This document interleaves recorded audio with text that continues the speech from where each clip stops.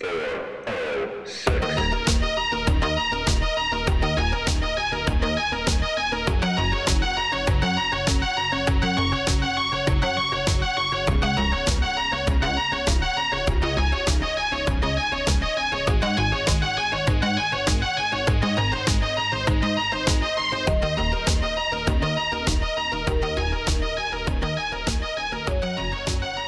Good evening, ladies and gentlemen. This is the 411 from 406. My name is Chewie, and I'm joined once again by my brother from another mother, Mr. Pip. How are you, sir? Once again, I'm excited to be here. I think this is going to be super fun. I can't wait to talk to you again tonight, and I'm glad to be a part of this podcast for sure. So the last time we got together, which was March the 27th. Not to pull back the curtain too much, but today is April the 21st as we record this. So we're still sticking to at least less than once a month, which is good. You know, not as often as we would like, but we're making progress. We're doing good. So our last podcast, we talked about our favorite WrestleMania matches of all time. And that, of course, was the lead in to this year's WrestleMania, where unfortunately you were not able to join me, but we chatted a lot. We texted a lot. I still built a pyramid. I think you still watched the show, even though we were on vacation, correct? Yeah, we did. We were down in Florida with my family, and it was a really sort of unique experience because I had to kind of set the stage that I was going to watch WrestleMania, because that was really important to me. And of course, this year, much like the 2 or so years previous, it was a 2-night event. So I had to kind of set the stage, like Saturday night, I'm going to be watching WrestleMania, and the same with Sunday. And Saturday night, I think, was the first night that we were there actually in spring break. So everyone was kind of tired and a little wiped out from the travel. So they were all kind of hanging around. And my 2 girls have taken a bit of a shine to wrestling, especially my youngest. And so they actually watched WrestleMania with me, at least a couple matches. And my youngest has become a very big Bianca Belair fan, and she wants to go as Bianca for Halloween. And they were really excited to see her take the title off of Becky. And I mean, it was just, the show itself was fantastic. And we can talk a little bit about that from a spectator standpoint, but just the fact that my wife and my 2 girls were sitting on the couch right beside me watching this, it just made it so much more fun, and I loved it. It was great.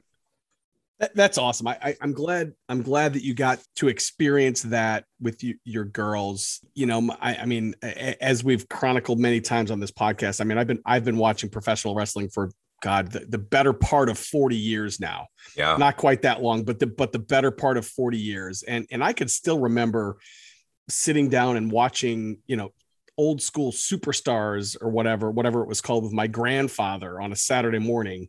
And my grandpa thought that shit was real. I mean, he was all in, and I just have such really warm memories. And now my boys watch it with me, and it was certainly a bummer that you weren't in Cleveland, but I was glad that we were able to kind of share some texts, and you know, we were certainly chatting back and forth. And oh, by the way, you, sir, are now the proud recipient, or the owner of the John Cena WrestleMania trophy. Congratulations, sir.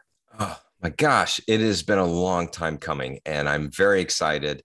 It's been, you know, all I've thought about since we, you know, intoxicatingly purchased that John Cena trophy at Target a handful of years ago on a WrestleMania weekend. And, you know, I'm not going to lie, I was a little bitter that I've lost it. Yeah, I've lost the opportunity the last couple of years because I came really close, but I was very excited that this year I finally won the confidence pool, and John Cena is coming to Indiana at some point somehow. But just to see my name embroidered on his chest, for lack of a better term, is pretty awesome. So I was really excited about that. I was happy that I think night 1 of 2, I picked all of them but one correctly, or all of them? No, I think you had a perfect night the first night. I had a perfect night. And the only reason I think, is because one of those matches got bumped. But I ended up finishing pretty strong, and I was really excited. But much like years past, this Confidence Bowl came down to the wire, right? Like it was down to came down to the final match. Yeah, it came down to the final match, which was really exciting and really fun. Even though I couldn't be there, which I was brokenhearted about, like it still made the experience really, really fun. Yeah, I was pumped. Yeah, my brother was here. My kids were, my oldest two boys watched it with me. And again, Pip and I were we're texting back and forth, and I was super excited. I remember, in fact, right after the show was over, I went and I recorded a video and I sent it to him. And I think I put it on TikTok even. And it was just, great. It was me kind of tattooing the chest of John Cena with Pip's 2022 victory. So I will either get him in the mail to you, or if we can figure out a time where you can come here and you can pick him up in person, we can do that as well. That's what I would very much prefer. So I've been scouring the calendar to try to find a weekend that I might be able to come out and visit sometime this summer, in which case I can claim my trophy in person and obviously get an opportunity to spend some time with you out there. So yeah, so we're not talking WrestleMania tonight, but no. Just give me 30 seconds. Did you enjoy? And we won't go through every match or anything like that, but just did you enjoy WrestleMania weekend this year? I got to be honest, I loved it. I thought it was great. I mean, it was obviously disappointing that we couldn't share this in person, but I can say from a spectator, it was so much fun. I mean, if you don't get too wrapped up into the weeds of being a huge wrestling fan and you just sort of let the moments happen and enjoy them, whether it's Stone Cold and the Pat McAfee match and even the celebrity matches, from my perspective, were fun. And those are typically the ones I hate on the most because I don't believe that celebrities should be in a wrestling ring. But this year, for some reason, it just felt lighter and it felt more acceptable to really just sit back and enjoy the spectacle that is WrestleMania. And I feel like they pulled out all the stops everywhere they possibly could have. And for that, I was grateful. And I thought it was a really fun show. But what say you? Yeah, I could not agree with you more. I have been kind of pretty outwardly, or I've been vocally opposed to the 2-night WrestleMania for a variety of reasons. I think part of it is because I'm getting older and I just can't go the same way that I used to. And 2 full nights of, it's essentially back-to-back pay-per-view nights can be a little bit long. That being said, this year didn't feel like that. No. I mean, it was Saturday night, I think was, if I'm kind of grading them, as a pay-per-view in and of themselves, I think Saturday night was probably the stronger of the two overall. Yeah, for sure. But Sunday night was amazing too. I mean, I was a little bit concerned when we got the announcement that Stone Cold Steve Austin was going to quote unquote main event against Kevin Owens on night one. And it was going to be essentially a talk show, the Kevin Owens show, which, by the way, we were, I mean, I'm not going to say that I called it because I didn't call it, but I remember I listened to our last podcast and we're like, this doesn't feel right. Like you can't main event with a talk show. Like something has to happen. And they sure as hell didn't. They went 15 or 20 minutes and they had a legit match. And It was not just a stunner beer fest. It was a legit match where, I mean, Steve Austin wasn't the Austin of the 90s, but you know what? He was taking suplexes outside the ring on the concrete, and it was mind-blowing. I'm getting goosebumps talking about it right now. It was awesome. It was fantastic. And then they did finish with the stunner beer drinking thing. Yes, and that was great. It was beautiful. It was like the ultimate fan service match for people who love Stone Cold, and God bless him, go into the sunset. Don't ever come back. That's totally fine. I don't know what it took to get him there because they've been trying to do it for many years, but I'm glad they did it. I'm glad that Kevin Owens was a part of it because I'm a big fan of what he's doing these days. And I thought that was great. It was so much fun. I agree. And then they just kind of continued the fun factor the next night. And again, there's a ton of highlights, but I'm going to come back again to Austin because you've got Pat McAfee versus Austin Theory. McAfee comes out. He wrestles a legit match. I mean, decent. McAfee super decent. Yeah. Clearly is an athlete, right? He was a professional football player. He comes out and he's got a match with Austin Theory. And then he has a match with Vince McMahon, of all people. And then, you know what? And I guess if I would have really thought about it, I kind of would have figured it out. But they bring Austin out again of for the course, Sunday night crowd. Yeah. He gets that interaction with Mr. McMahon. Of course, he takes the worst stunner in fucking history. Oh, it was so bad. I mean, it was so bad. But here's the thing. McAfee then drinks beers with him after the match, and he takes a stunner, which after the facts, I find out he didn't know that was coming. That was all that's ad-lib. Well, that's what he said on the podcast. Yeah. I don't buy that for a second. You don't get in the ring with Stone Cold Steve Austin at WrestleMania and not get a stunner. And not expect a stunner. Okay, it's fair. Not. I call complete bullshit on that. But I will say kudos to Pat McAfee. I love Pat McAfee. He's a little amazing. Crazy and over the top as an announcer, but I love the guy so much. And I think it's so cool that he had this, I mean, talk about a WrestleMania moment, right? Like he grew up a huge fan of wrestling. He gets into WrestleMania. He actually gets to wrestle a match. He wins a match at WrestleMania. He goes against Vince McMahon at WrestleMania. And then he ends that experience with getting stunned by Stone Cold. I mean, if there could be a bigger dream come true, I can't imagine what it would be. And then the scene where he's like half cocked and knocked out and he's drinking beer, he's just pouring it in his mouth. Like it was the dumbest thing in the world, but it was also like just the fist pumpingly awesomest thing I have ever seen at WrestleMania. It was beautiful.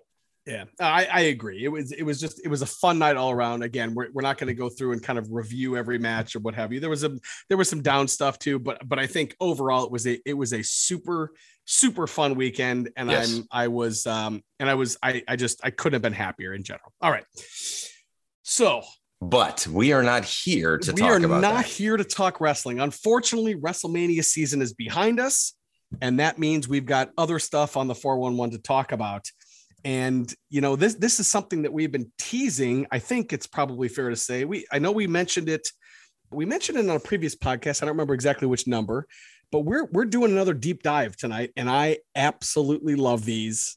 I enjoy the last couple times we've done these, they've gone several hours. So I don't know how long we're going to go tonight. Might have to do some editing tonight, but we're going to sit down tonight and we're going to start the Star Wars prequel trilogy.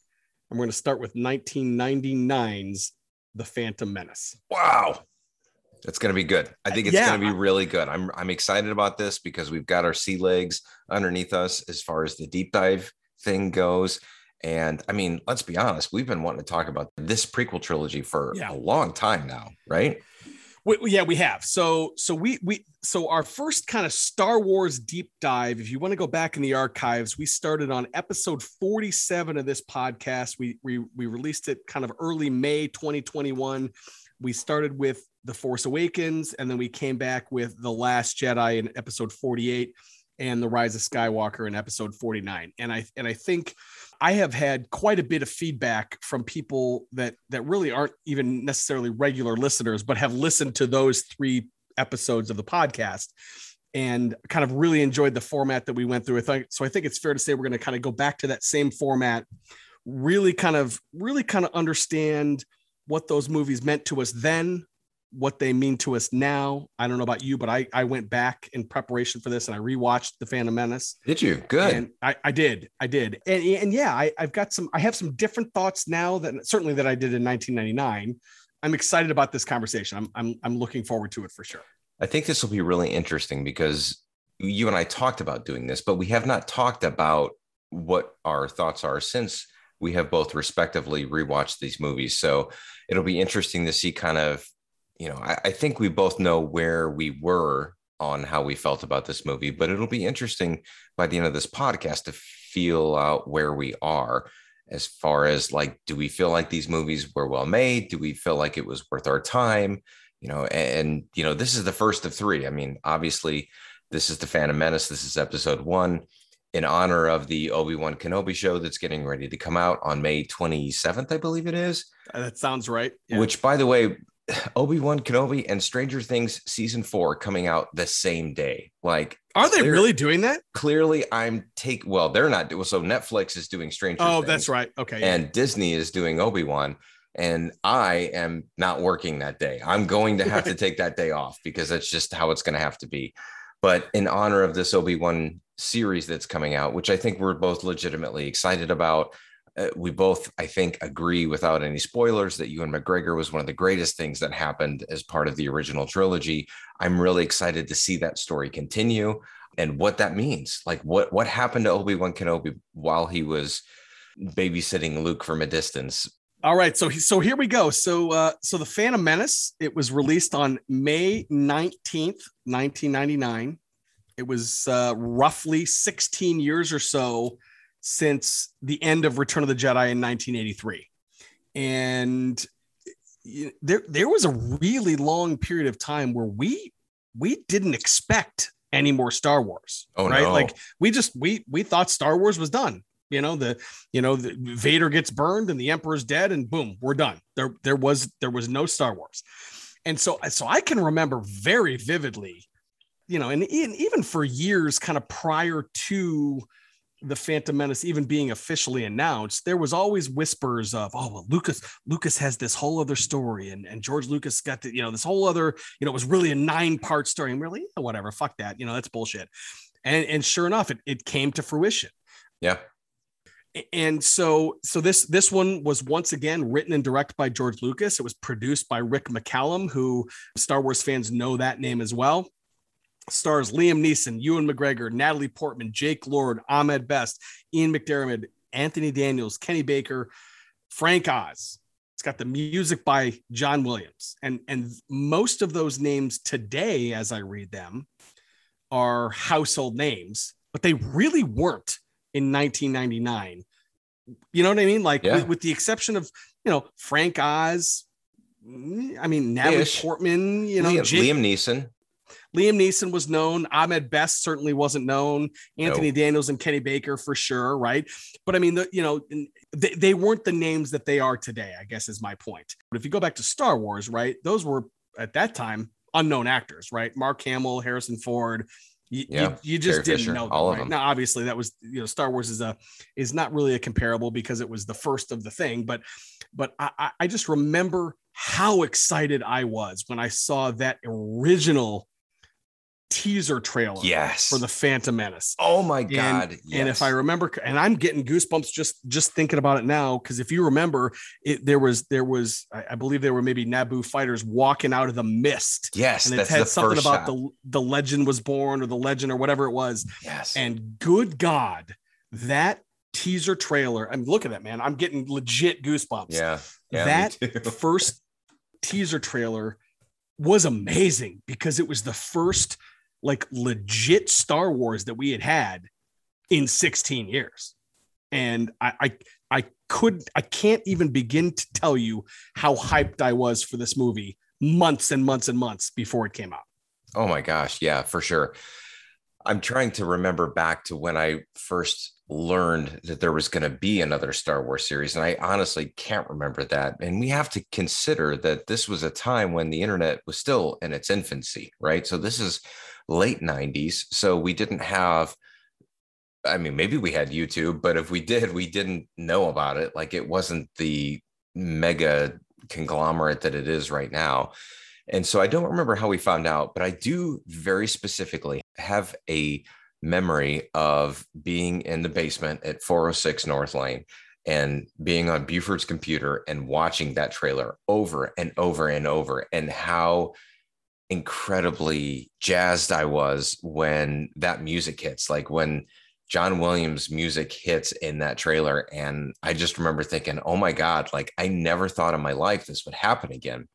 And I was very, very excited about it. And I feel like I probably saved that trailer to a floppy disk because that's what we had back then. But yeah, it was mind blowing. It was the idea of taking modern technology and using it to make a new Star Wars movie was incredibly exciting. Yeah, it was. And we'll certainly talk about kind of how successful or unsuccessful that new technology was as we went through. So I'm just kind of looking at Wikipedia here. So Lucas began writing the Phantom Menace in 1993, right? So which is before we graduated from high school, and production began in 1994, which depending on the specific month was when we were, freshmen in college. Filming started in June 26, 1997. we're kind of halfway through college or what have you. But again, I mean, I wish I could go back and figure out kind of specifically when that trailer dropped, because you're right. I mean, the internet was in its infancy, and I'm sure we saw it on YouTube, or we saw it in front of another movie. In fact, I remember there was a bunch of people that, like, whatever movie it was in front of, I don't remember which one, there was a bunch of people that went to the movie and then just fucking left after the trailers. Absolutely. Like, they paid a ticket to go see whatever it was and then just left. Before we kind of get into plot and what happens and those kind of things. So again, this was filmed on location once again in England. It was filmed once again in the Tunisian desert for the Tatooine scenes, which I thought was really cool that they kind of went back to, I don't know about you, but I don't know that I would necessarily know the difference between desert A and desert B, but I do think it's really kind of cool that they went back to the same desert, to represent the same planets. It is the highest grossing film of 1999. At the time, it was the number 2 grossing film of all time, behind only Titanic. It had, quote unquote, only a budget of $115 million, and it made $1.027 billion. Which in 1999 wasn't too shabby. I mean, again, by today's standards, I don't want to say $1 billion is not nothing, but there's a lot of movies out there that make $1 billion. But you're right. Back then, there was only 2. It was this one and Titanic. Yep. In fact, I looked today, even still today, it's 43rd all time. And that includes all those Marvel movies, all the subsequent Disney Star Wars films, all that stuff. 43 from a 1999 film is still pretty fucking good, if you ask me. Oh, absolutely. This was a Titanic success at the box office, for sure. No pun intended.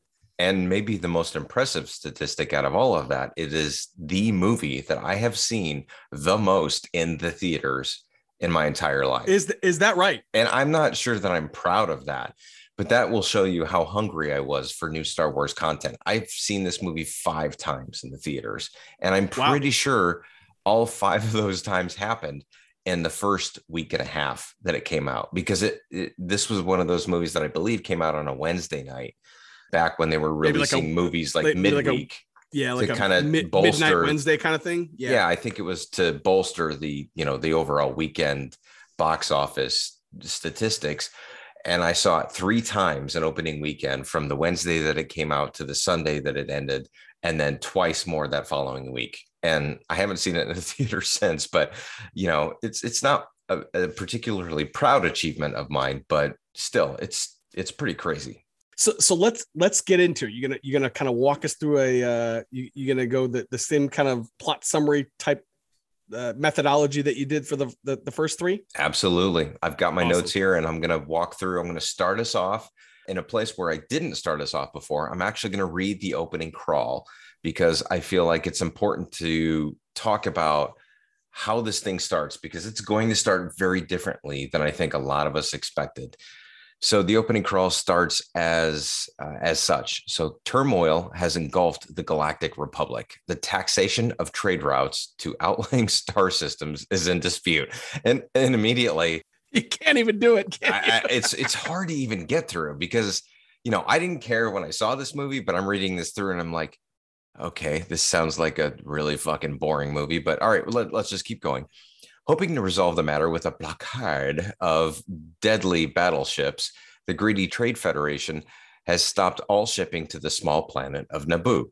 While the Congress of the Republic endlessly debates this alarming chain of events, the Supreme Chancellor has secretly dispatched 2 Jedi Knights, the guardians of peace and justice in the galaxy, to settle the conflict. Now, at the end of that crawl, I've learned nothing about Anakin Skywalker. I have no idea where that's going or what's going on there. It's fine that they don't maybe reveal everything at that point this early. But I mean, we came into this prequel trilogy with the expectation that we would get the story of how Anakin Skywalker became Darth Vader. Like, that was the only mission, and I'm going to repeat that because this is going to come up again by the time we get to the third movie. It will, big time. The only thing they had to do with these entire 3 movies, with the 6 hours of film, was to tell the story of Anakin Skywalker and his demise into the character of Darth Vader. And so far, we're getting a lot of very politically flavored content, and then that's not going to stop anytime soon. So we'll jump right into it. So we start with the two Jedis boarding an unknown ship as ambassadors to the Republic to try to help settle this trade dispute, as the crawl tells us. And right away, I think we're getting a taste of for what these alternate political based storylines are going to be, which is really I guess it's interesting. I'm not sure how I feel about it yet. I mean, obviously the movie's been going for about a minute, so there's not really anything to judge, but I mean, we're going to get into this considerably, and it's going to really muddy up the story, in my opinion. But we then see the reveal of Qui-Gon Jinn, who's played by Liam Neeson, and a younger, yet to be mindful Obi-Wan Kenobi, played by Ewan McGregor, getting ready to negotiate a settlement with the Trade Federation viceroy, who, by the way, has a very distracting, almost insensitively insulting accent, right? Like I racist, it's not even funny. I said you could not. Yeah, I called it out. The trade block hard, or whatever he says in the crawl. You could not do this character today. Disney would never do this character today. Oh, no chance. No chance. Yeah, I remember very specifically in the first 5 minutes of this movie, hearing that character, hearing the viceroy speak and thinking, what is wrong with this? Like, this sounds like a really poorly dubbed martial arts movie from the early 80s. And it was, I don't know, like, I'm not sure what the motivation behind that was. I mean, there are a lot of nationalities represented throughout the Star Wars universe, and some of them favorably, some of them not so much. But I mean, to me, this felt weird right out of the gate. But nevertheless, we get our first look at Darth Sidious, who we are to believe at this point is the eventual emperor. And he gives the orders to assassinate the Jedi while they are on that ship. And then there's this badass scene with lightsabers melting down this door and before the Jedi make a great escape. But I mean, right away, like immediately, I will say that it is incredibly noticeable that Star Wars with modern effects looks great. Like in 1999, this blew me away. Like I loved everything that I was seeing visually on screen. Yeah, I mean, this was when you see the Jedi here, specifically Obi-Wan and Qui-Gon, you are seeing, again, remember, the only Jedis that we have up until this point in the saga, right? You've got a lightsaber duel between old Ben and old Vader. Yep. Which is, geriatric Ben and we didn't know it, but geriatric Vader. Then we've got a fight between father and son in Empire Strikes Back, which was really good, yes, in my opinion. Mm-hmm. In fact, that was probably the best fight of that trilogy, the main trilogy. And then you had the rematch on the Death Star where Luke bested Vader. Even in the first 10 minutes of this movie, just the Jedi, they blow away everything we've seen before. Yes. With I mean, again, I would still say that the lightsaber battle on Bespin was better, but just purely from a Jedi kind of capabilities perspective, we've blown it away already. Well, the lightsaber fight on Bespin was better, but not because it was a better fight. It was because there were more stakes. Yeah. Right. It's because this was Luke and he was doing the best he could, and it was Vader, and it was the story that helped propel that to be as good as it was. But there was no story at this point at the very beginning of this first movie, but we had people who had clearly been trained to do proper sword fighting, and that's what made this awesome. I mean, immediately the way that Ewan McGregor and Liam Neeson were both handling the lightsabers made me feel like, oh wow, we're stepping it up a notch. Yeah, I mean, just the way, just something as simple as, if you remember the scene where the Jedi are trying to get into the, I don't know, we'll call it the control room. So Qui-Gon takes his saber and he plunges it into the wall, right? The blast door. Yeah. And Obi-Wan, as he turns around, he kind of flips the saber around. It's just like little things like that where he's absolutely. He's so confident. He's so good. He is a master at his craft. He's trained. And he's a trained fighter. and just in that moment showed us more than we've ever seen previous in the saga, which was just amazing. Yeah, no, I agree 100%. It was great. And from the beginning, I'm like, okay, all right, we stepped it up. Let's go. Let's see where this goes. So the two Jedi stumble on a bunch of battle droids and decide to retreat to warn the Chancellor of the impending attack. And things get a little bit confusing, I think, at this point. We then meet Queen Amidala, sometimes played by Natalie Portman, on planet Naboo, as she's trying to talk to a hologram version of Senator Palpatine when communications are interrupted and invasion is suspected. This whole thing is pretty fast paced, to be honest, as I'm watching this, and it's not taking a lot of time to breathe. I don't think. Like they jump right into it. It's full blown action right away. The Trade Federation quickly swoops to Naboo to track down the Jedi when they bump into a group of Gungans, most notably the very polarizing Jar Jar Binks. And wow, speaking of accents that seem like they don't age well, Jar Jar is very distracting in the way that he talks, and quite frankly, very difficult to understand at some points. But I mean, maybe now is as good a time as any to bring up the fact that Jar Jar Binks might be the most hated character out of the entire Star Wars universe. And I feel genuinely bad for Ahmed Best, who was the voice of him, and it was just taking direction and doing everything that he was told to do. But like Jar Jar at that point, at that time, was almost cancerous to the story of Star Wars. And in my opinion, I mean, what say you at this? I think you're right. I think probably the only character that has ever even really risen to the level of hate that Jar Jar got was probably Rose Tico. Come Last Jedi. Yeah, we'll get there. Well, we already did get there, I guess. we will get there. We weren't well, no, we are. Yeah, we got there already. We did. I guess what I will say is I didn't really understand the level of hate for Rose, and I didn't really quite understand the level of hate for Jar Jar. I'm not suggesting by any stretch that I enjoyed the Jar Jar character, but I don't know. To me, like if you look at Star Wars, right? And again, you have to look at the Star Wars through the lens of what we had already had at that point, right? We'd only had 3 movies.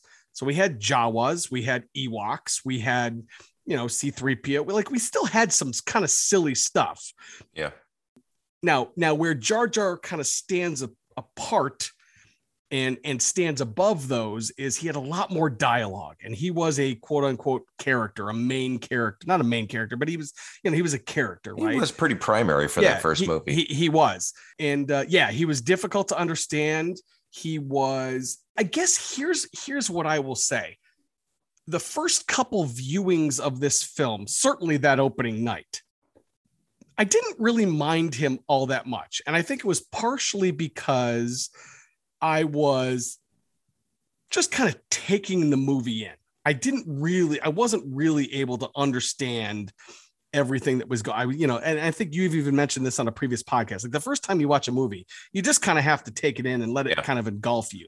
For sure. You can't really critique. You can't really, those kind of things. As I saw it more and more, I think I grew to like Jar Jar less and less, but I still never had the level of vitriol that I think I've seen for that character. I'm not saying I like that character by any stretch. It just, for me at least, it never rose to the level of just like hatred that some people have for that character. Yeah, it's kind of a tough call because I am the same way. I'm the same as you in that when I first watched it, I was just taking it all in. I was so happy. Like there's nothing you could have done. Like Jar Jar could have pulled down his pants and taken a huge dump right on the ground. And I'd have been like, this is brilliant. It looks amazing. What a nice looking dump that was in CGI or whatever. But the CGI dump. Yes.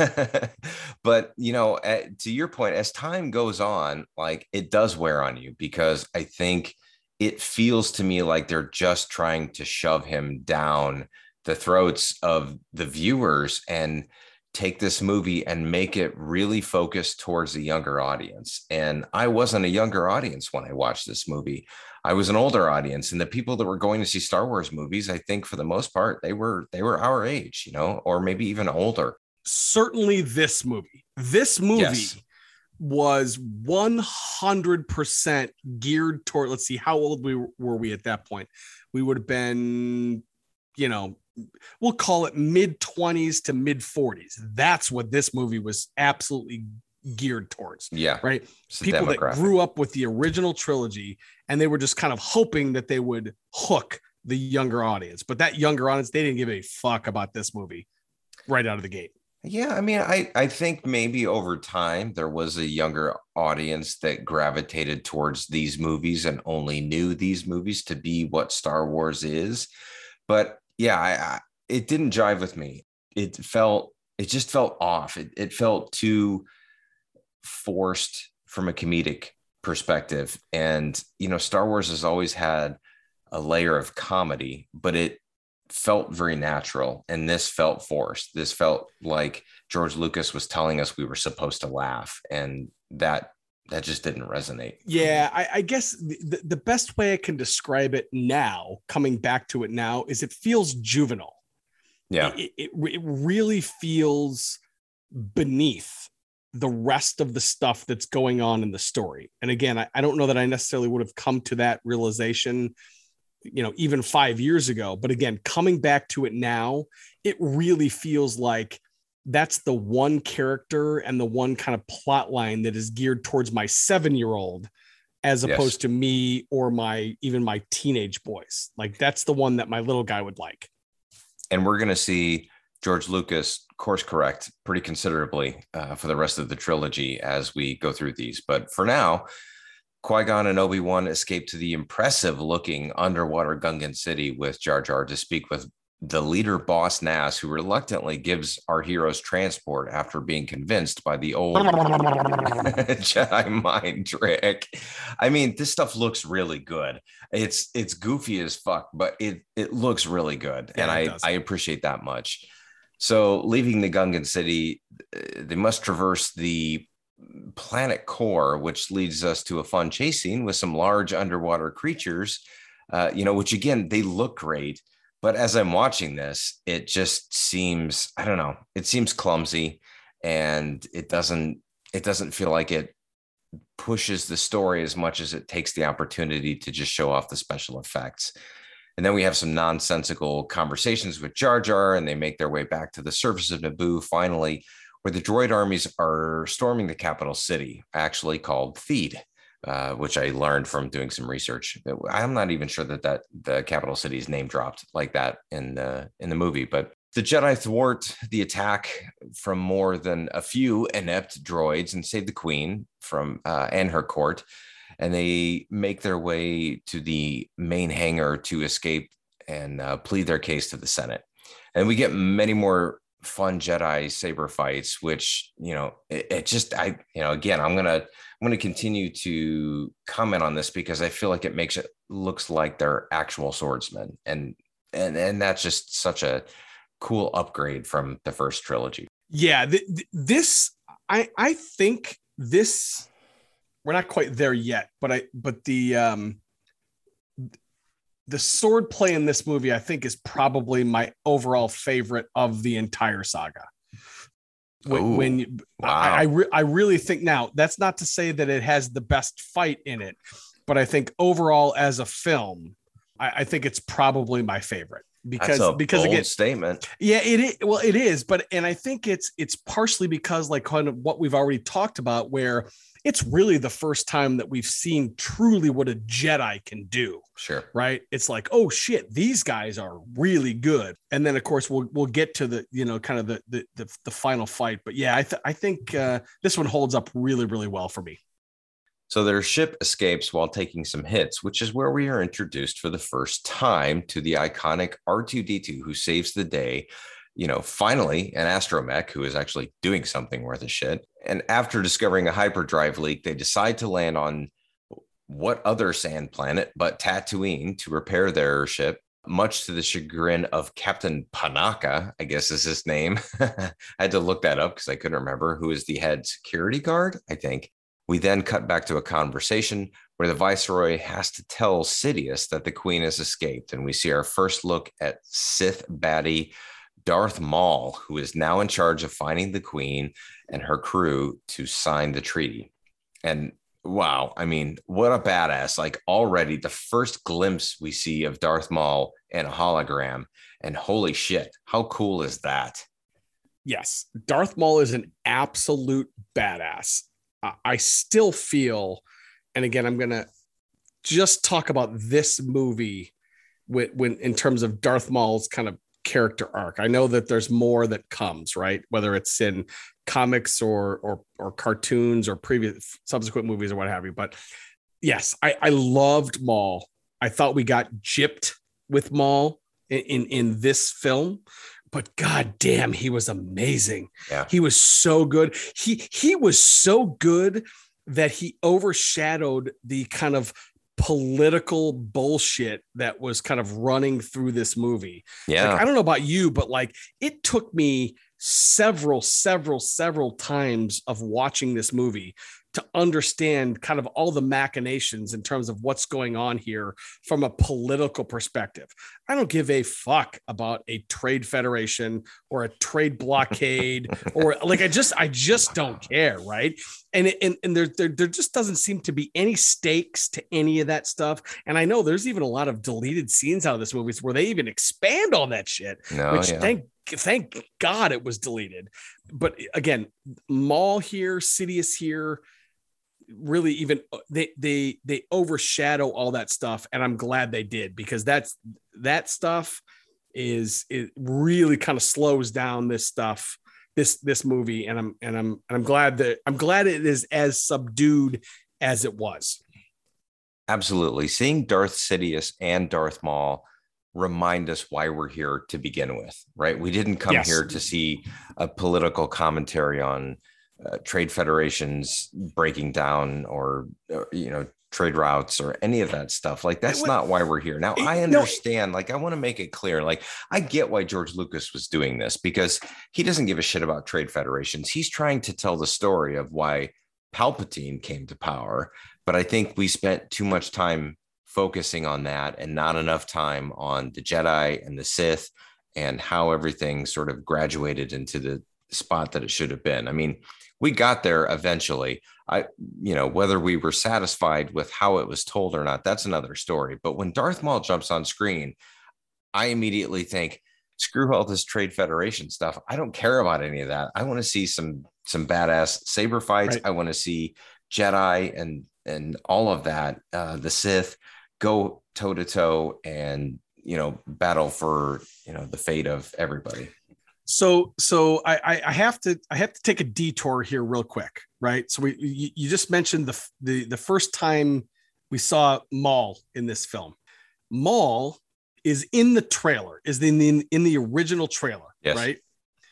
And the double-sided lightsaber is in that original trailer, which is the first time up until this point that we've ever seen that in the Star Wars universe. Do you remember how you felt the first time you saw that double-sided saber? Oh, man.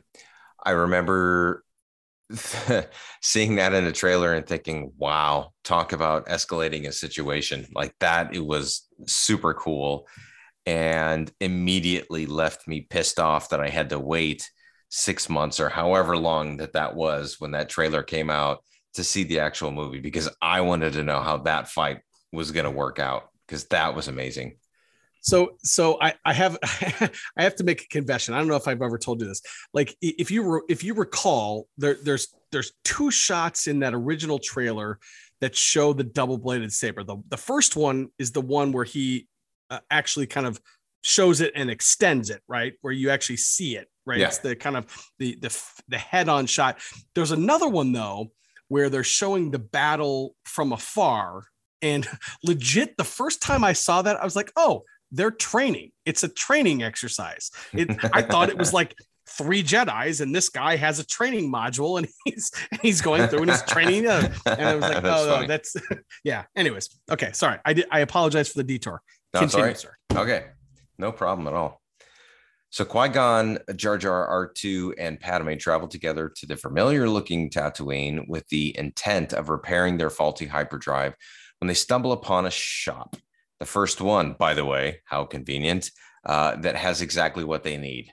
Also here is our boy hero villain-to-be, Anakin Skywalker, played by Indiana native Jake Lloyd.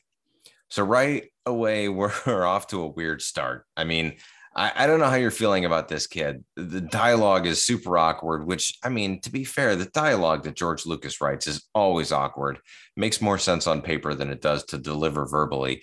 But like this whole scene is starting to creep me out a little bit. Not creep me out, but it's starting to make me worry about where this whole story is going, because I'm not comfortable with the, I don't even know how to explain it. I think that it's very poorly done. Like it just feels poorly delivered, and it really takes me out of the story.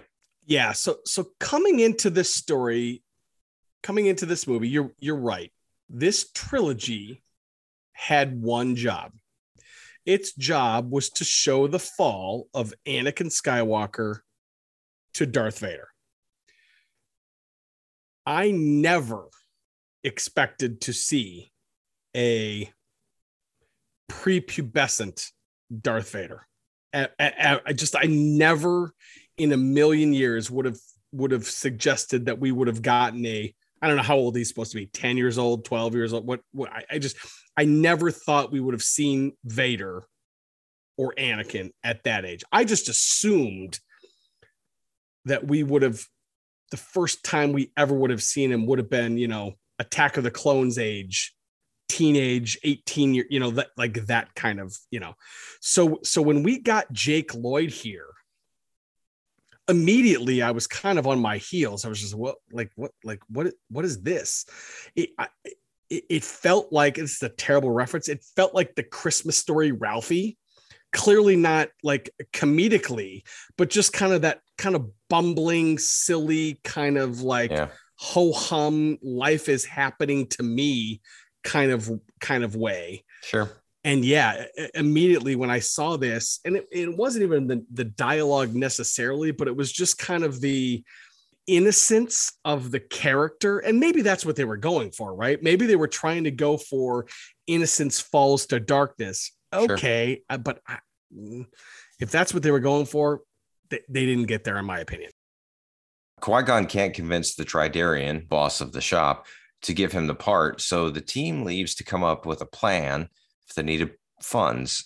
And Anakin takes the group back to his house, where he talks them into sponsoring him in a pod race to get the necessary credits. We learn, quite strangely, in my opinion, that Anakin is actually the creator of C-3PO. And we see C-3PO for the first time, and we get to witness him meeting R2. That in itself is kind of cool. We also meet Anakin's mother, Shmi, who curiously allows her son to join a very dangerous pod race to help his new friends. We'll see her become a more important part of Anakin's journey in the next movie. But for now, Qui-Gon secures a spot in the pod race and wagers on Anakin's freedom to sweeten the pot with the Tridarian. In the next scene, we learn some very controversial exposition where Qui-Gon identifies him as a potential Jedi, and Shmi reveals that he had no father. And at this point, it's like, wait a minute, what's happening? He was immaculately conceived. Was this to give him a Jesus-like quality, or did they just sort of cop out on who is the dad? I mean, my mind was racing, I think, when I saw this at first. Where were you with this? This is the record scratch moment. Right? Wait, what? That's what this was. It was the wait, what? And not in a holy shit Kaiser Sose kind of way, right? This was the like, wait, what the fuck are you talking about kind of way, and not the what the fuck, what are you talking about, explain it to me kind of way. It was the wait, I'm out. kind of, you know what I mean? Like it was so out of left field. I mean, yeah, there's clearly some Jesus stuff going on, but like that wasn't even where I went in my mind. I was just kind of like, this was the first time I was really, really let down with this film. Right there. Midichlorians, no dad, like, yeah. Yeah. Well, I mean, and you sort of open the door to the next point, because this is maybe the most fiercely contentious storyline that eventually rears its ugly head. The introduction of the midichlorians, which is a very polarizing topic of Star Wars fans, which helped to highlight how powerful young Anakin actually is. So this sort of introduces the idea of science into the Jedi, which up to this point, were identified more as a religion, I think. So I'm curious to know, how did you feel about this then? And how has this aged for you? And why do we do this? I wasn't a fan of it then. I'm not a fan of it now. I was a big fan of the quote unquote religion of the Jedi. Like I liked that Agreed. Concept. 100%. I liked that. It was a way of life. It was a creed. It was an outline. It was the way you lived, like that kind of thing. It was a religion, right? Again, we could talk about whether we agree, disagree, religion, blah, blah, blah, this, that, but that's what it was. Yeah. And once you introduce midichlorians, then you're introducing this element of chance, right? It's like, I'm not choosing to be a Jedi. I just happen to have a lot of this shit in my blood. Yeah. I don't know. I mean, I guess I understand why they did it, but again, for me, I preferred when the Jedi Order was more of a choice, more of a religion, more of a way of life, right? Versus a biological thing that actually made you physically more into a Jedi than more of a quote unquote spiritual thing. Again, my opinion. That's where. I mean, I actually agree with that. I think the spiritual aspect of the Jedi was always very intriguing. At least it was to me. I have to think that maybe the whole midichlorian thing was introduced just to prove the point that they talked about at some point around this time, which is that Anakin was stronger than Yoda, right? So he had a midichlorian count that was bigger. They were trying to prove the point that he had more potential, and this is how they were telling the story, that we had to pay attention to Anakin. And I don't agree necessarily that was the route that they should have taken by any means, but I think that's the rationale behind why Lucas decided to do that. Yeah, you're probably right. I guess the argument or the rebuttal to that I would make would be like, if you look at you look at the Dalai Lama, right? Like he's leveled up to me, right? Like as a regular guy, right? So I guess my point is there would have been other ways that you could have gotten the point across that Anakin was quote unquote better, right, versus just saying he had more of X in his blood, which is essentially what they did. I think that was the way to push the story along, to be like, okay, this is why we have to take him, because we've done a scientific test and it tells us that he's better. But I agree. I mean, we're on the same page here. I think it took away from the magic and the mystique of what the Jedi are supposed to be. Yeah. And it's like, well, this is the reason we have to take him. We're not going to take him just because he's really good at pod racing.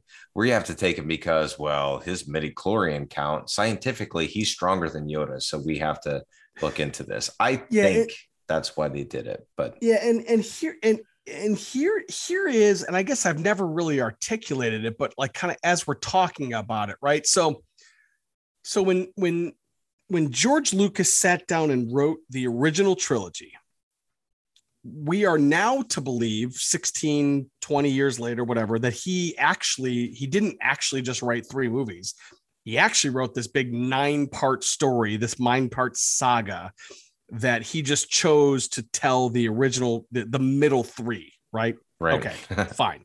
Sure. Okay. For argument's sake, let's just say that that's the case. If that's the case, again, up until this point in 1999, all we know of the Force really is what Yoda told us on Dagobah. That's really all we know. It's a mystical force. It flows between us. It's all living things, blah, blah, blah, blah, blah. He doesn't mention anything about a grading scale where one guy is better than the other. Sure. That's my problem, right? And this, I guess this is the kind of first time where it feels like, and again, I don't know if this is the case, but it feels like Lucas is kind of trying to square peg in a round hole kind of thing, right? He's trying to force this particular kid onto us. He's trying to force his version of like, why should we care about Anakin? Yes. Right. Agreed. And again, I think there are, and I'm not suggesting that I have better ways to do it, but I think there are better ways to do it versus through this. He's got more of this stuff in his blood than I do. Yeah, no, I agree.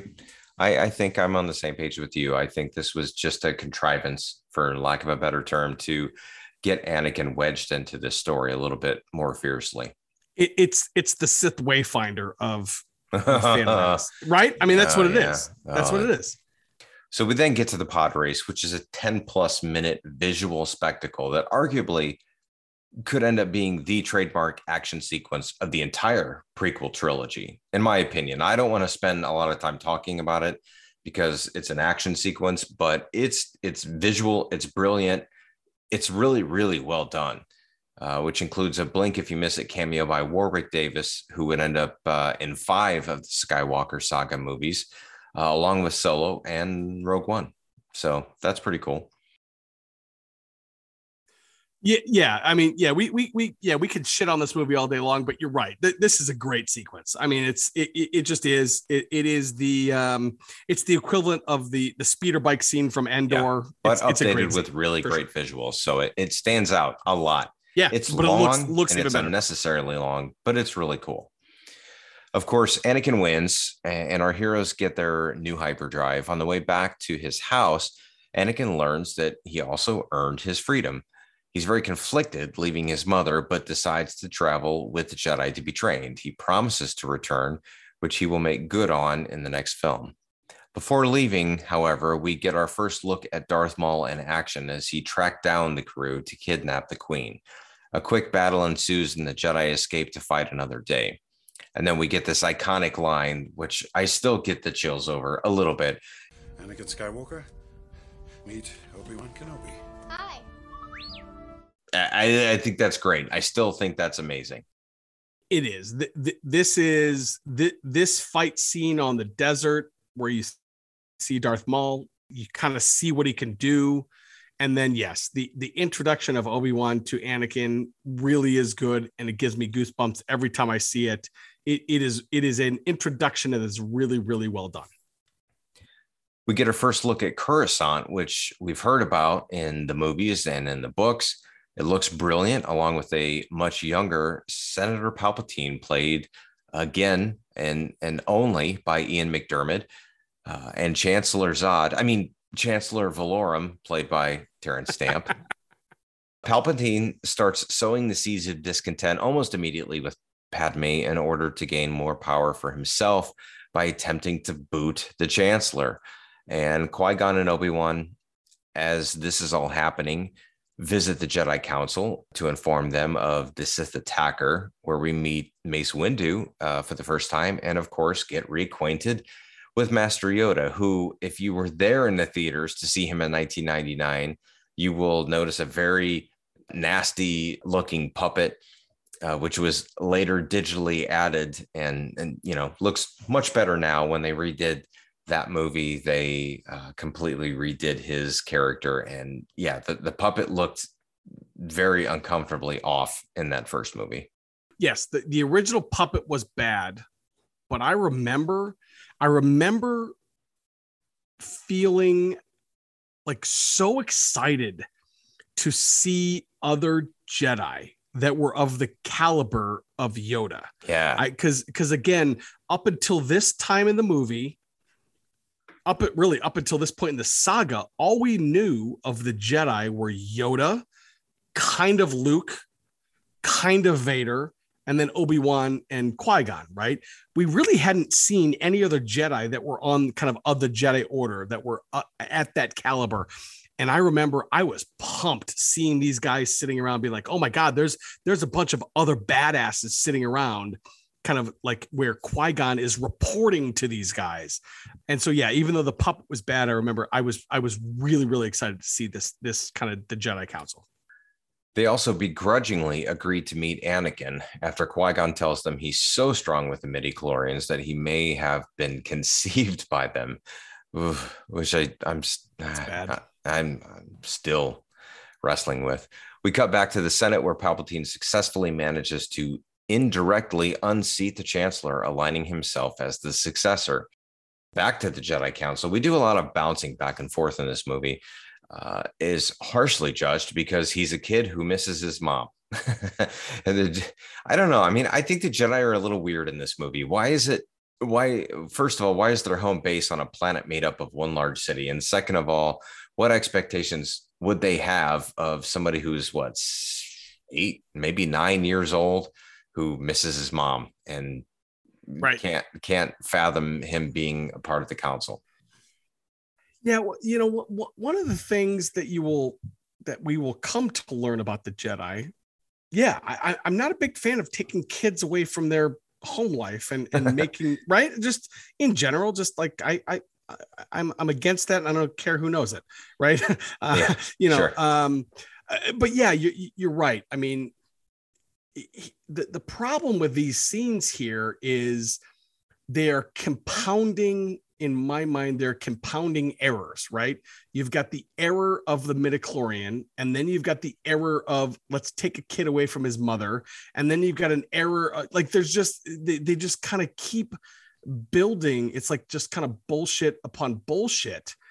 And even though 10 minutes ago or 5 minutes ago I was really excited to see the Jedi, now I'm seeing, I don't even know who it is. It's Ki-Adi-Mundi or whoever it is being like, your thoughts are on your mother. Well, of course his thoughts are on his mother. You just yanked him away. Like what the fuck else is he going to be thinking about? Right.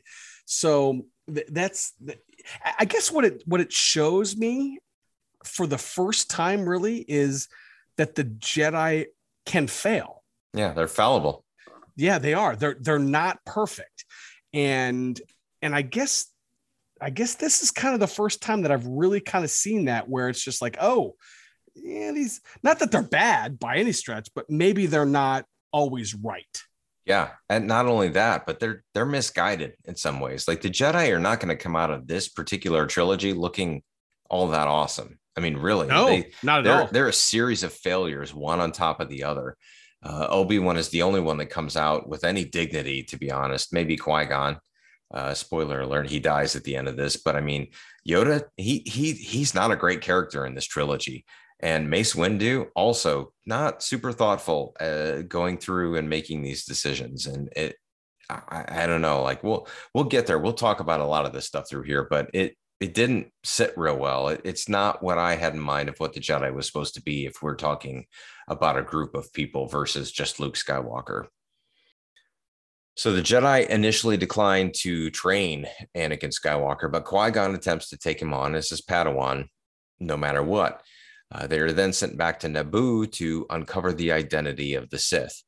The Queen leaves Palpatine to enjoy her new position of power while she goes back to Naboo to help her people.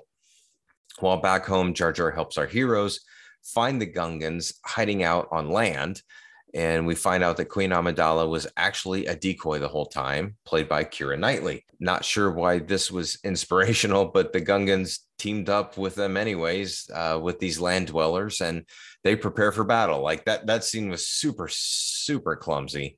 Like for no reason whatsoever. They're now all of a sudden friends. Boss Nass, who is clearly shit-canned, makes Jar Jar a war general of all things. And the Queen's plan is to kidnap the Viceroy to overtake his army. We then find ourselves in the battle that's certainly visually impressive, even if it looks like it takes place on what can best be described as a Windows 95 wallpaper background come to life. Qui-Gon said, "We cannot fight a war for you, but I'm not sure why not, because these droids are clearly the most inept things that have ever existed, even more so than any stormtrooper, and they didn't seem to have any issues slicing them all apart." Yeah. So here's the point in the movie where, again, we're coming off the last half an hour of this movie. We've introduced midichlorians, introduced a Jedi Council who is fallible. We like, it just doesn't make a whole lot of sense logically. This whole kind of middle. Once we got past the podcast, right, or not podcast, pod race, once we got past the pod race, which again, it's a race. Like, that's very simple. It's clean cut, beginning to end. Who wins? Okay, got it.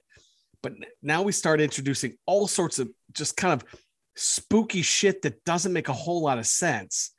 I don't understand why we had to have a decoy for the queen. Like, okay, Keira Knightley's hot, but like, what like she added nothing to this movie. Like that whole scene added nothing. I think you're right. Boss Nass is hammered through the whole thing. Yeah. Why the fuck would you ever make Jar Jar anything other than a foot soldier? I have no idea. Right. It just doesn't make, there's a whole lot of stuff that just doesn't make any sense here. And kind of as we continue forward, it's kind of starting to fall apart for me. Yeah. This half hour here is really rough. Yeah, I agree, because our heroes are going back into the capital to attempt to try to kidnap the viceroy and overcome that whole situation.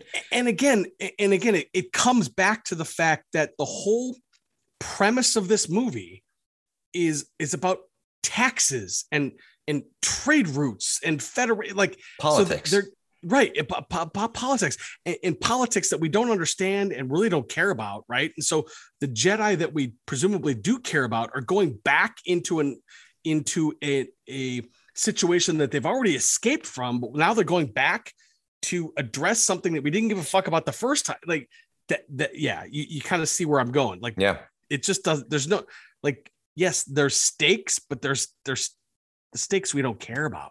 Right. Absolutely. So our heroes get back into the capital and find their way into the hangar where Anakin escapes with other pilots to head into space in an attempt to knock out the droid control ship.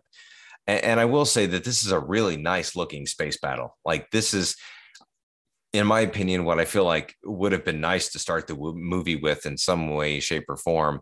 It looks gorgeous. Like, the space battle stuff is amazing. And it's a clever way to give Anakin something to do, while being an obvious nod to what Luke did in A New Hope, right? So Skywalkers will be Skywalkers. And it's funny to see Anakin's autopilot taking him right to the enemy droid ship. I didn't understand that.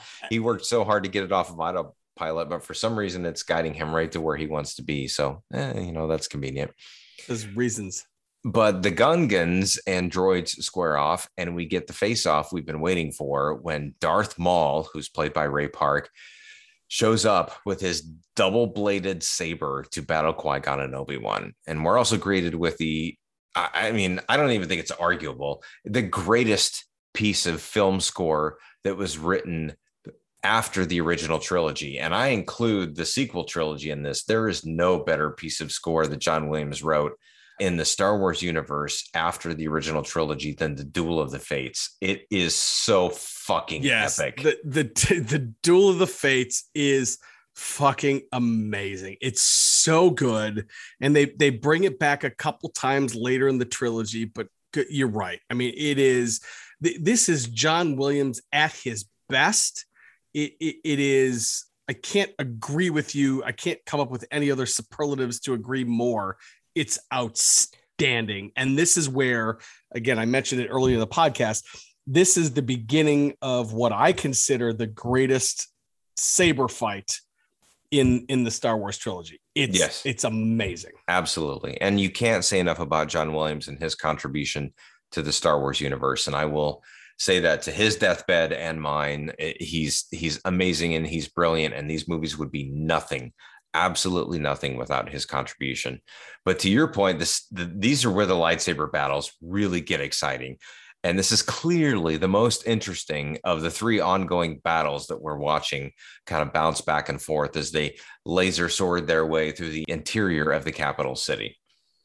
Obi-Wan gets split up temporarily while Qui-Gon and Maul find themselves in this weird room where there are random force shields protecting them. Seems like, again, a bit of a contrivance just to split everybody up. So be it. The Gungan battle with the droids ensue as Jar Jar continues to make me wish the whole planet would just fucking blow up already. But Qui-Gon and Darth Maul continue their one-on-one battle inside the capital city, where Maul gets the best of him and knocks him right in the face to stun him. And then Qui-Gon takes a red saber right into the gut. And I mean, I don't know. It was a powerful scene. It was crazy. Did we ever figure out officially why Qui-Gon never disappeared as a Jedi? Because all the Jedis, when they die, seem to disappear. And I feel like maybe this was addressed somewhere, but I can't remember. I'm sure it's addressed somewhere in a book or a comic or some canon somewhere. I mean, it has to be. It's if it's not, it's too big of an oversight not to be. I can't recall reading about it. So I'm sure one of our listeners will tell us about it. No, to answer your question, I'm sure it has been. I don't remember what it is. This scene to me, even though I had some issues with it, right? So earlier in the movie, we saw an example of Obi-Wan and Qui-Gon using super force speed, where they could kind of they just went away, and I'm not quite sure why Obi-Wan couldn't do this now to get back with his master and help him out, but whatever. Bad. It was. I mean, I think it was pretty clear once they got split up that, Qui-Gon was Fucksville. I do remember that. I do remember that this was spoiled for me before the movie came out, because I saw because I saw the track listing of the score soundtrack. Oh no. Yep. And it's called Qui-Gon's Death or whatever it's called. And I was like, well, fuck. Like, I guess Qui-Gon's I didn't know when it was going to happen. Oh my God. So I knew Qui-Gon was not going to make it out of this movie. This one killed me, man, because I was a huge fan of Qui-Gon Jinn. Sure. He was the new Obi-Wan, right? He was, man. And not only that, but he was the version of the Jedi that I really liked. Yes. He was all about the spirituality. He was all about the religion, but at the same time, he was kind of pushing back against the political bullshit that was coming in. Yep. Like, he was the Jedi that was all about, and to see him and to see us lose him just one movie in, I was really, really bummed.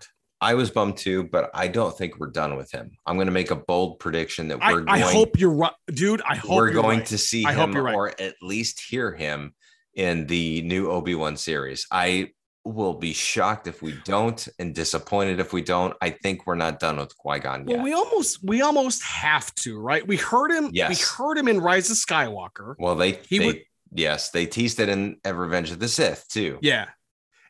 We almost have to see or hear, at the very least hear. We almost have to, right? Because just in terms of the timeline, you almost have to, right? Yes. So a pissed off Obi-Wan is finally set free and has an epic battle with Darth Maul when he gets pushed into the shaft. Hanging on for dear life, Obi-Wan manages to force jump clumsily out of the pit and grab Qui-Gon's lightsaber all in one fell swoop and slice Darth Maul in half, which, oh man, I feel like there were so many better ways that we could have done this. I don't know why it couldn't have just been a traditional, sword slash that killed him. I could honestly, even when I first saw this movie and in the first couple of viewings, I could barely tell what even happened there, because I thought the way that they shot that, yes, it's painfully obvious that he got sliced in half, but it didn't look like that when he was flying down the shaft or whatever it was. I don't know. I just felt like there were much better ways to do this. I agree. It seemed sloppy. I agree. And in fact, I don't know, and maybe I'm just misremembering this, but so now if you watch it, when you get the slice, there's kind of like a blood spurt, for lack of a better term. Yes. I don't think that was there originally. Maybe not. I don't think you it was. might be right, because I don't remember seeing that. Okay. And here's the thing, right? And I'm going to sound like a total nerd right now, but like, if you understand the way the lightsaber works, theoretically, we shouldn't see a blood spurt. Like, there should be no blood, because it's this plasma blade that is cutting through. Like, it should, in theory, cauterize what, like, there should be no blood. Just like Luke in his hand and Empire Strikes Back. And Qui-Gon getting cut. Yeah, just like now, but I guess now that I think back, though, like, there was blood on what was the thing in the Mos Eisley cantina. There was blood. Yeah. But again, that was 1977. It was inconsistent. Yeah. So anyways, I was happy here, clearly, that Obi-Wan defeated Maul. Wasn't a huge fan of the little force jump thing. I would have preferred, I think in retrospect, I would have preferred that he just would have defeated Maul without going over and then coming back. You could still get Maul cut in half. You could still get him falling down to the shaft. You could just, the whole thing. You just didn't. Yeah. It was like the Star Wars equivalent of the RKO, if we're going to tie this back to WrestleMania. It was. Yeah, it was RKO out of nowhere. You're right. It was. I guess what I will say is because it was good overcoming evil, I didn't care as much. You know what I mean? Like, I didn't care as much. But looking back on it 20 some years later, or not quite, whatever, I have a more critical eye than I did then, I guess, is the best way I can describe it. Yeah. Hindsight is 20/20, as we all know. Padme and team managed to capture the Viceroy, and Anakin crash lands on the droid control ship while he accidentally blows it up on his way out. I don't know. This whole thing was super clumsy. All the droids crash, insert another Windows 95 joke, and our heroes have won the day. So we get through, the climax of the battle. We get to the celebration towards the end, and we hear some really, one of my favorite quotes of the whole movie. And you, young Skywalker, we will watch your career with great interest. By, of course, Chancellor Palpatine at that point. Yoda ends up making Obi-Wan a Jedi Knight, and he insists on training Anakin again. Yoda, despite not wanting to do any of that, grants his wishes. I'm so confused about the power structure of the Jedi at this point, because everybody just seems to be giant pussies. I don't know.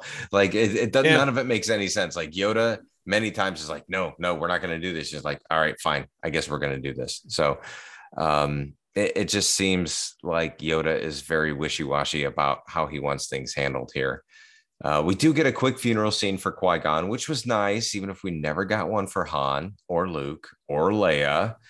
Still haven't gotten one. No, don't even get me started. And after a festive Gungan celebration in the streets, we see our heroes exchange some winks, and John Williams' music is cued, and we roll to credits. And I think at this point, we are officially done with the Phantom Menace. So, I mean, wow, lots to soak in here, lots to take in. Again, I think we were both probably really excited and really energized the first couple times we saw this movie, because it was new Star Wars material. It was upgraded special effects and lightsaber fighting and choreography and all of that. But, as I'm watching this many, many years later, I will say that the green screen effects are a little bit painfully obvious. Again, it was the technology at the time, so they did the best that they could, and it was good back then.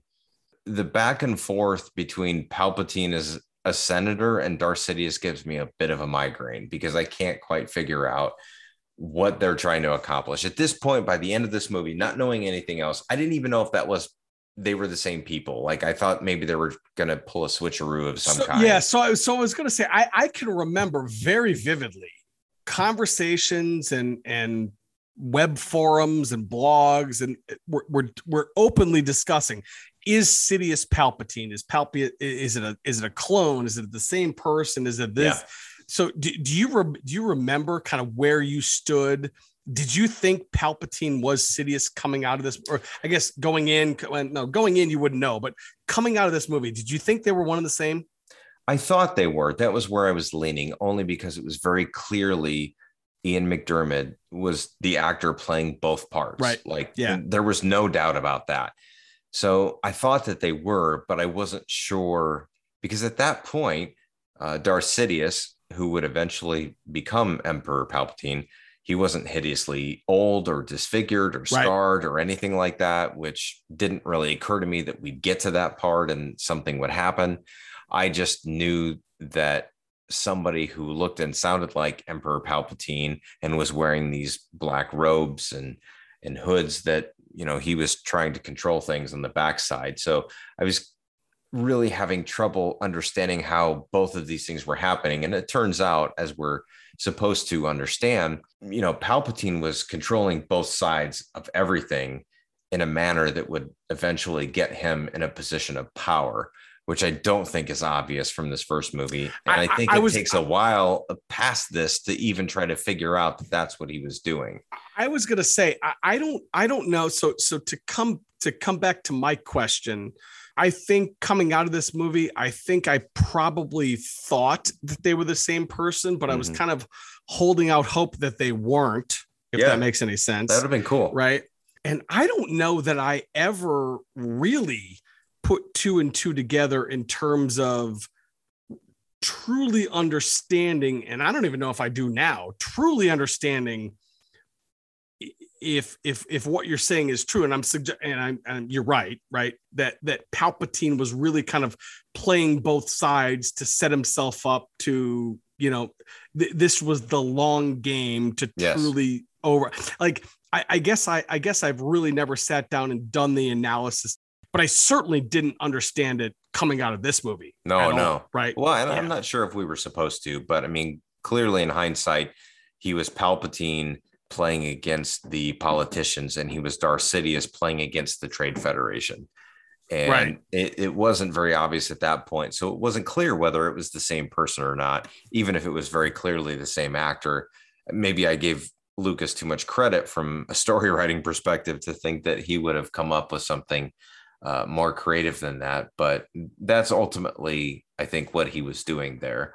So I guess that means he was a Sith at that point and kind of knew what he was doing, but it was not very clear to me anyways at that point. What did you think we were getting next? Were you happy with this movie? Were you excited with what what future they laid out for us? Kind of where do you recall where you were kind of headspace wise after coming out of this movie, seeing it 5 times in the theaters and then umpteen times after that? I was really jazzed. At the time, I was very excited just because it was new content. And I've said that a couple of times at this point. I don't think I had enough of a critical perspective of what the movie was doing at the time, which of course hindsight is a great benefit, right? Because now I've seen all 3 of those prequel movies and now I know where it ends up and ultimately have my own thoughts about that. But, you know, at the time I was just excited that it existed and it was there and we were going to get more. It was all, to me, regardless of all that Trade Federation treaty bullshit, the only thing I wanted to see was the turn of Anakin Skywalker. And I knew that was coming. And so it didn't really matter what they gave me up until that point. But at that point, I liked it. I thought it was good and I thought it was fun. In hindsight, I'll be honest with you, as I rewatched this movie recently, I kind of came down in a place where I was just sort of ambivalent, you know, like I didn't watch this movie and think, oh God, this was terrible. And I didn't watch this movie and think, oh, wow, this is actually a lot better than I thought. It was just kind of there. It didn't really do anything for me. Maybe because I've seen it so many times already, but it just kind of existed. It was a gateway into another story and I'm fine with that. I don't hate this movie. And if we're getting to that point of the podcast where we're talking about our overall feelings, but you know, it doesn't particularly age well in a way that I want to revisit it. I would not have seen this movie again for many, many years if it wasn't for this podcast. But at the same time, it was the gateway into a new series of Star Wars movies that eventually led to, two more prequel trilogy movies, and fair to say, probably the sequel trilogy movies as well. Yeah, it's interesting because I think it's probably fair to say that this movie contains my two favorite characters of this trilogy are Qui-Gon and Darth Maul, and they're both dead at the end of this movie, right? Yeah, true. But I mean, like, legitimately, like, Qui-Gon, I really, really connected with that character. And Darth Maul, to me, was a character that was really embodied what I thought the Sith was all about at that point, right? Yeah. He was just an assassin, a badass, just a force of nature. Dark, right? And mysterious. Yeah, right.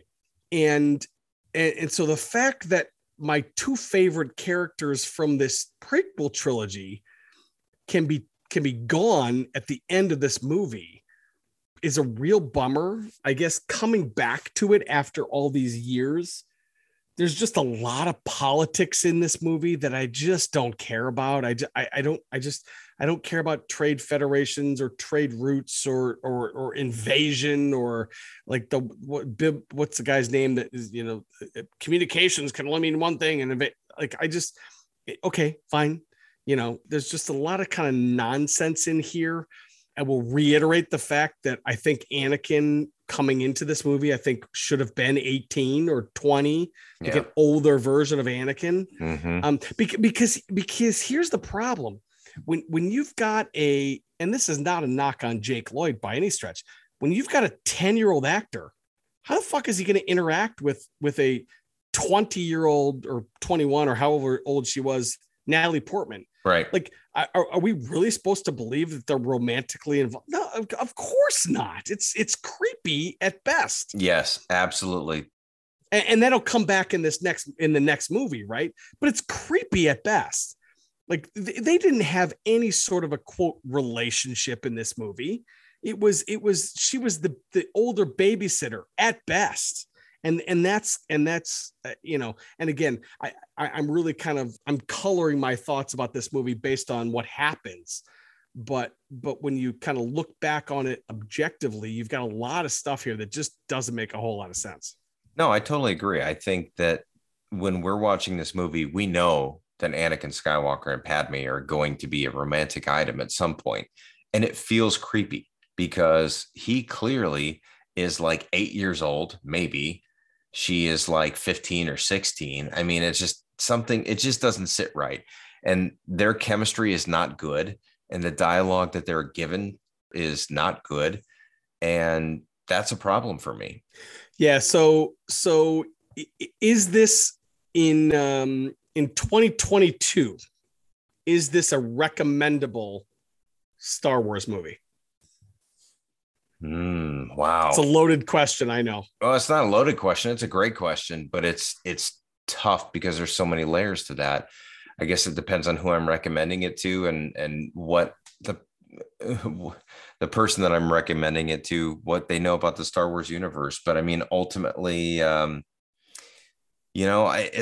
hate to say this, but probably not. No, I don't know. It's not a terrible movie. It really isn't. It's gotten a lot of shit, mostly because of Jar Jar, and we're going to scale back on Jar Jar a lot in the future.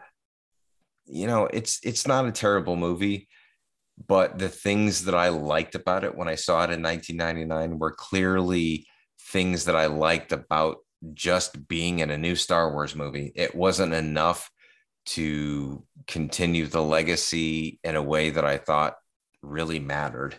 And so, yeah, ultimately it was just the flashiness of having a new Star Wars movie and the excitement around that. But they could have done a lot better. They did not have to muddy this thing up with all this political trade federation bullshit. They could have just told a Jedi Sith flavored story, and still gotten Palpatine to power without having to go through all the boring rigmarole. Yeah, I really think that's where this movie falls down, right? It falls down, you've got the midichlorian stuff, which doesn't make a whole lot of sense. You've got the Trade Federation political stuff, which it makes sense, but nobody cares about. You've got a prepubescent Anakin Skywalker, which in retrospect is really fucking creepy in terms of a relationship with Padme, right? But then at the same time, you've got some amazing stuff here. You got arguably the best saber fight of the entire saga. Yes. You've got arguably a couple of the top 10 characters of the entire prequel trilogy, or maybe even the saga in Qui-Gon and Darth Maul. You've got the rise, arguably, of Palpatine. It might be a little bit clunky along the way. You've got the kind of the fall, or the fall from grace of the Jedi. And I don't know that I necessarily would have made them fall, but it's an interesting concept, right? Sure. They're no longer, quote, perfect. Yeah, this is an interesting one. I think for a non-Star, this probably would play better for a non-Star Wars fan than it would for a Star Wars fan. If that makes any sense. It might, but I feel like the acting and the delivery of the dialogue feels so stilted for both Natalie Portman and Jake Lloyd that I think people are going to watch this if they're not huge Star Wars fans and think, God, this just feels awkward. It feels like a B movie with the best special effects you've ever seen. Yeah, you're probably right. I don't know if I'm looking to, like, would I recommend this? It's not the worst Star Wars movie. No, we're going to get there very soon. It's not, actually. It's funny, because there was a day that I would have told you that this is the worst Star Wars movie. Oh, yeah. And it's absolutely not. Yeah. It is absolutely not. And again, I don't know that necessarily makes it recommendable, but it's not the worst. No, it doesn't deserve the hate. I think we're getting there we haven't talked about it, but I think we're getting there in pretty short order here. All of that being said, you cannot underestimate the historical significance of the Phantom Menace. And again, we touched on it at the beginning of the podcast. We went 15 years without thinking we were never again, because again, this was before Lucasfilm was purchased by Disney. Yep. There was no more Star Wars. It was done. There was no more Star Wars for sure. I don't even think there was any, like, was there even action figures? I don't know that there was even any action figures on the shelves. Like, Star Wars was done. Like, we would see Star Wars on Christmas Day. They would show it on TNT. That was about it. Yeah. There was no Disney Plus. There was, like, none of this stuff. No animated series. No, none of this stuff. So I cannot underestimate the importance of the Phantom Menace in the Star Wars saga and Star Wars lore in terms of what it did. Because it essentially, you could probably make the argument that the Phantom Menace led to Disney purchasing the Star Wars saga. You 100%. Can make that argument. Absolutely fair. That is a very, very fair argument, because at that point, Star Wars content was completely archival, right? It was all, it was dead. 1983. Nothing had happened since then. Yes, there were novelizations, there were extended universe books and things like that. Some of them, but very few of them authorized by Lucas. Was the Thrawn trilogy before this? It was before this. That was before. It was. The Timothy Zahn stuff was before this. And I think, but that was college. It's sort of kludgy to know what was approved by Lucas and what was not, and all of that. Most of that stuff was not. Here's an interesting question, though. Would it have made more sense to put the sequel trilogy in 1999 and then waited and then gone back to tell the prequel trilogy in 2015? So it's interesting you say that, because I had this in my notes. I think this was the first time we ever had a prequel anything, wasn't it? I can't recall another prequel anything. I don't. It can't be the first time, but it's definitely the biggest to this point. I mean, in history, for sure. Theoretically, Temple of Doom was a prequel to Raiders of the Lost Ark, but nobody even knows that. Kind of, sort of. That's only because they changed the date. You wouldn't know it. Right. There's That's no what I'm reason saying. to assume it was a prequel otherwise. I mean, the concept, the idea of a prequel did not exist. I don't think at least in the terms of the lexicon of moviegoers, didn't exist before this movie. I don't think. I would have to go back and research. I really don't think it did. To answer your question specifically, let me ask you a follow-up question to that. So you're asking, would I have preferred the sequel trilogy in 1999 and then the prequel trilogy in 2000 and whatever? Is that what you're asking? Yeah. I mean, would it have made more sense to do the sequel trilogy before the prequel trilogy?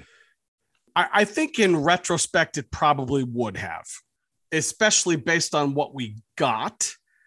I guess the big problem that the prequel trilogy created was it ruined one of the greatest spoilers in movie history, right? Like if you were to sit down, and my wife and I did this after the fact. So my wife had married me and never had seen a Star Wars movie ever. And so I said, okay, well, we're going to sit down. We're going to watch we were actually watching them in preparation for The Force Awakens. So we watched them in not release order, but we watched them in chronological order. So we started with episode 1.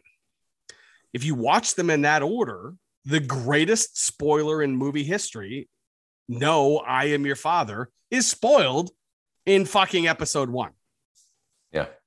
Now, would releasing the sequel trilogy before the prequel fix that? No, well, I guess it would. I don't know. I guess I was thinking of it from the perspective of our actors are younger. Perhaps we could have told better stories. Perhaps we could have had Luke and Han and Leia all actively in their adventures together.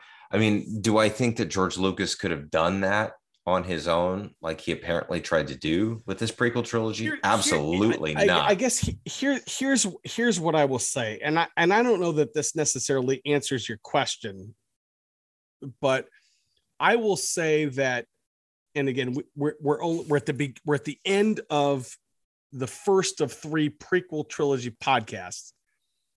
I still feel that the prequel trilogy is less than the sequel trilogy. Agreed. For sure. But not because, only because it failed from an execution standpoint. I think conceptually it should have been better. It should have been. Well, but should it? Because I guess in theory, a prequel just kind of by definition should be less than the OG and should be less than the sequel. Well, yeah, I mean, that's a fair point because the stakes are less because you know exactly who's not going to die. Obi-Wan's going to make it through the whole trilogy. You know that Luke and Leia are going to come from somewhere. Anakin is going to descend into madness and all of that stuff. But I don't think necessarily knowing all that stuff means that it wouldn't have been better, but it's an interesting argument. I think that I kind of wish that they would have tackled the sequel trilogy first, but if the quality of the sequel trilogy would have been to the same level of what the prequel trilogy was, then I guess I'm glad that they didn't.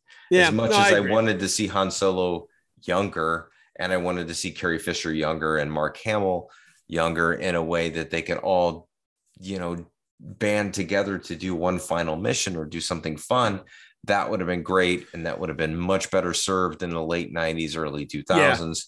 But I don't think, George Lucas wrote and directed all 3 of these prequel movies that we're going to talk about.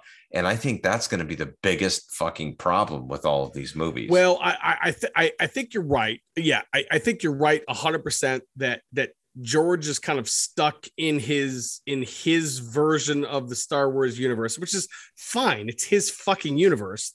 Sure. But I'm not sure that that's necessarily what we wanted. I guess, and you said something there that was really interesting to me. I'm not sure that the technology was ready to do No. what we wanted in 1999. Because I think what we would have wanted from a sequel trilogy would have been a de-aged Han Solo, a de-aged, I don't know that we were ready for that. I don't know that the technology was ready for that. That's fair. Yeah. So kind of as we march towards the end here, what's the best thing about the Phantom Menace? One thing. The best thing about the Phantom Menace for me was probably the new characters that they introduced, which you had kind of already alluded to. It's Qui-Gon and it's Darth Maul. I think that those characters are the most interesting additions, I guess, to the Star Wars universe. I will say that Ewan McGregor as Obi-Wan Kenobi, I don't think he shines quite enough yet in this movie, but he's going to end up being the most important part of this entire 3-movie saga. And we're going to get there. But yes, I think for this movie in its own isolated little bubble, Qui-Gon is great and Darth Maul is great. And I wanted more of those, and I wanted those both to continue throughout the series. And unfortunately they didn't. Yeah, I would agree with that. I think the answer for me would have been Qui-Gon. And again, that's not taking anything away from Ray Park. I loved Liam Neeson here. I loved Qui-Gon here. And I will reiterate what you said. Ewan McGregor is the best, but like far and away the best part of the prequel trilogy. Like there's hands down. He's the one that cares to be there clearly. And it's more obvious in the second and third movies. Qui-Gon and Darth Maul are clearly the best things of this movie.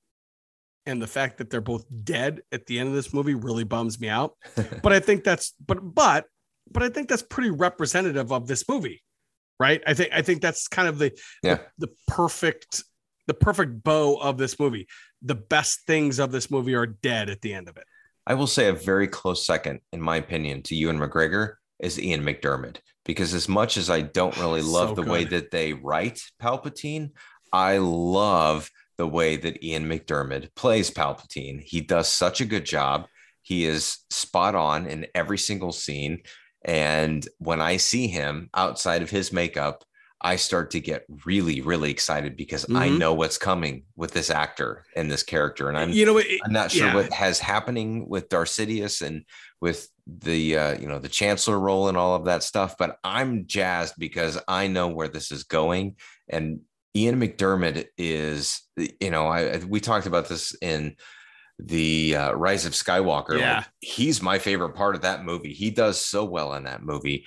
And I'm just excited that he's back because the Emperor has always been one of my favorite characters. And I love that they bring him in from the get-go and that they're going to create a pretty significant character arc for him specifically.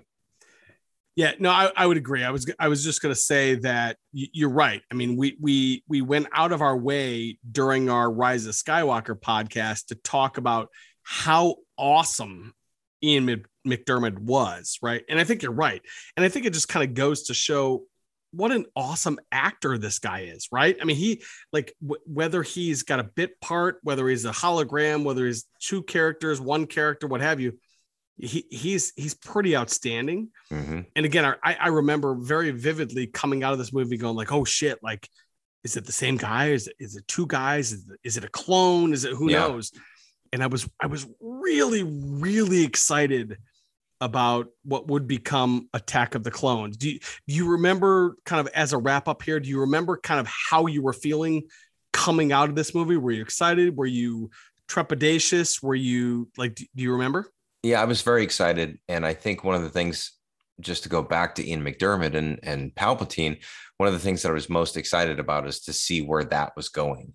And I don't think that they intentionally tried to focus on that piece of it as much, but we all know where Anakin Skywalker is going. It was just a matter of time and storytelling. But to kind of figure out what was happening with Palpatine, as much as I've sort of shit on the whole political discourse of what they did with the first movie, they still, to some degree, made me interested in Palpatine's journey as part of this, because we knew that Palpatine was going to be a key part in turning Anakin into Darth Vader.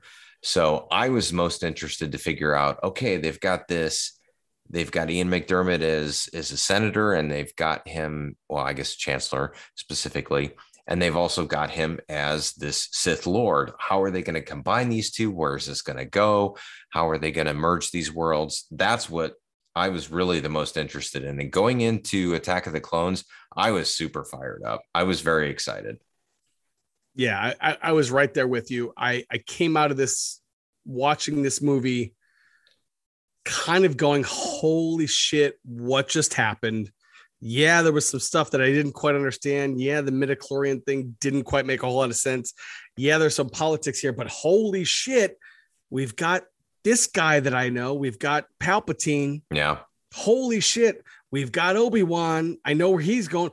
Oh my God, I've got Anakin. I know where he's going. You know what I mean? Like, yeah. So there was enough through lines that I understood kind of where we were going. Yeah. So I was able to forgive it for its flaws right at the time because I knew where we were going and I just right. couldn't wait to get there. Right. So, all right. So on that note, we're done with the Phantom Menace. That was a good one. It was long, but it was good. It wasn't as painful as I thought it could have possibly been. I don't. So like, what do you think? Like overall, everything, thumbs up, thumbs down. Thumbs in the middle. I think overall, I think it's okay. I'm all right with it existing. It's not going to be something that I revisit, but it's also not going to be something I'm going to go on a message board and talk shit about. I think it's fine. It was to your point, it was the catalyst to reinvigorate Star Wars in the cinema world. And I think that in itself, it was absolutely 100% worth being made. Do I agree with all the story choices? No, absolutely not. And we're definitely going to talk a lot about where things go from here and how we feel about that. But yeah, I'm glad it hit the screen. I'm glad you and I had a chance to see a new Star Wars movie together in the theaters, and it was exciting. And overall, I'd say thumbs in the middle in the sense that, you know, it's not going to be infinitely rewatchable, but I'm glad it exists. It fits in the universe. That is fair. And you? I think if I had to do binary kind of 1 or 0, up or down, I would go up, only because, again, with all of the hype coming into it and just the fact that it was the first brand new Star Wars content that we had seen in 16 years. Yeah. It was like, to be fair, it probably got some goodwill from that. Right. And it made me kind of, it made me forgive some of the bullshit. But yeah, I was coming out of this. I was very excited, and I was really looking forward to what would become the Attack of the Clones. Right. And so I think it's probably fair to say that our next podcast is going to be a deep dive review of Attack of the Clones. I think we should.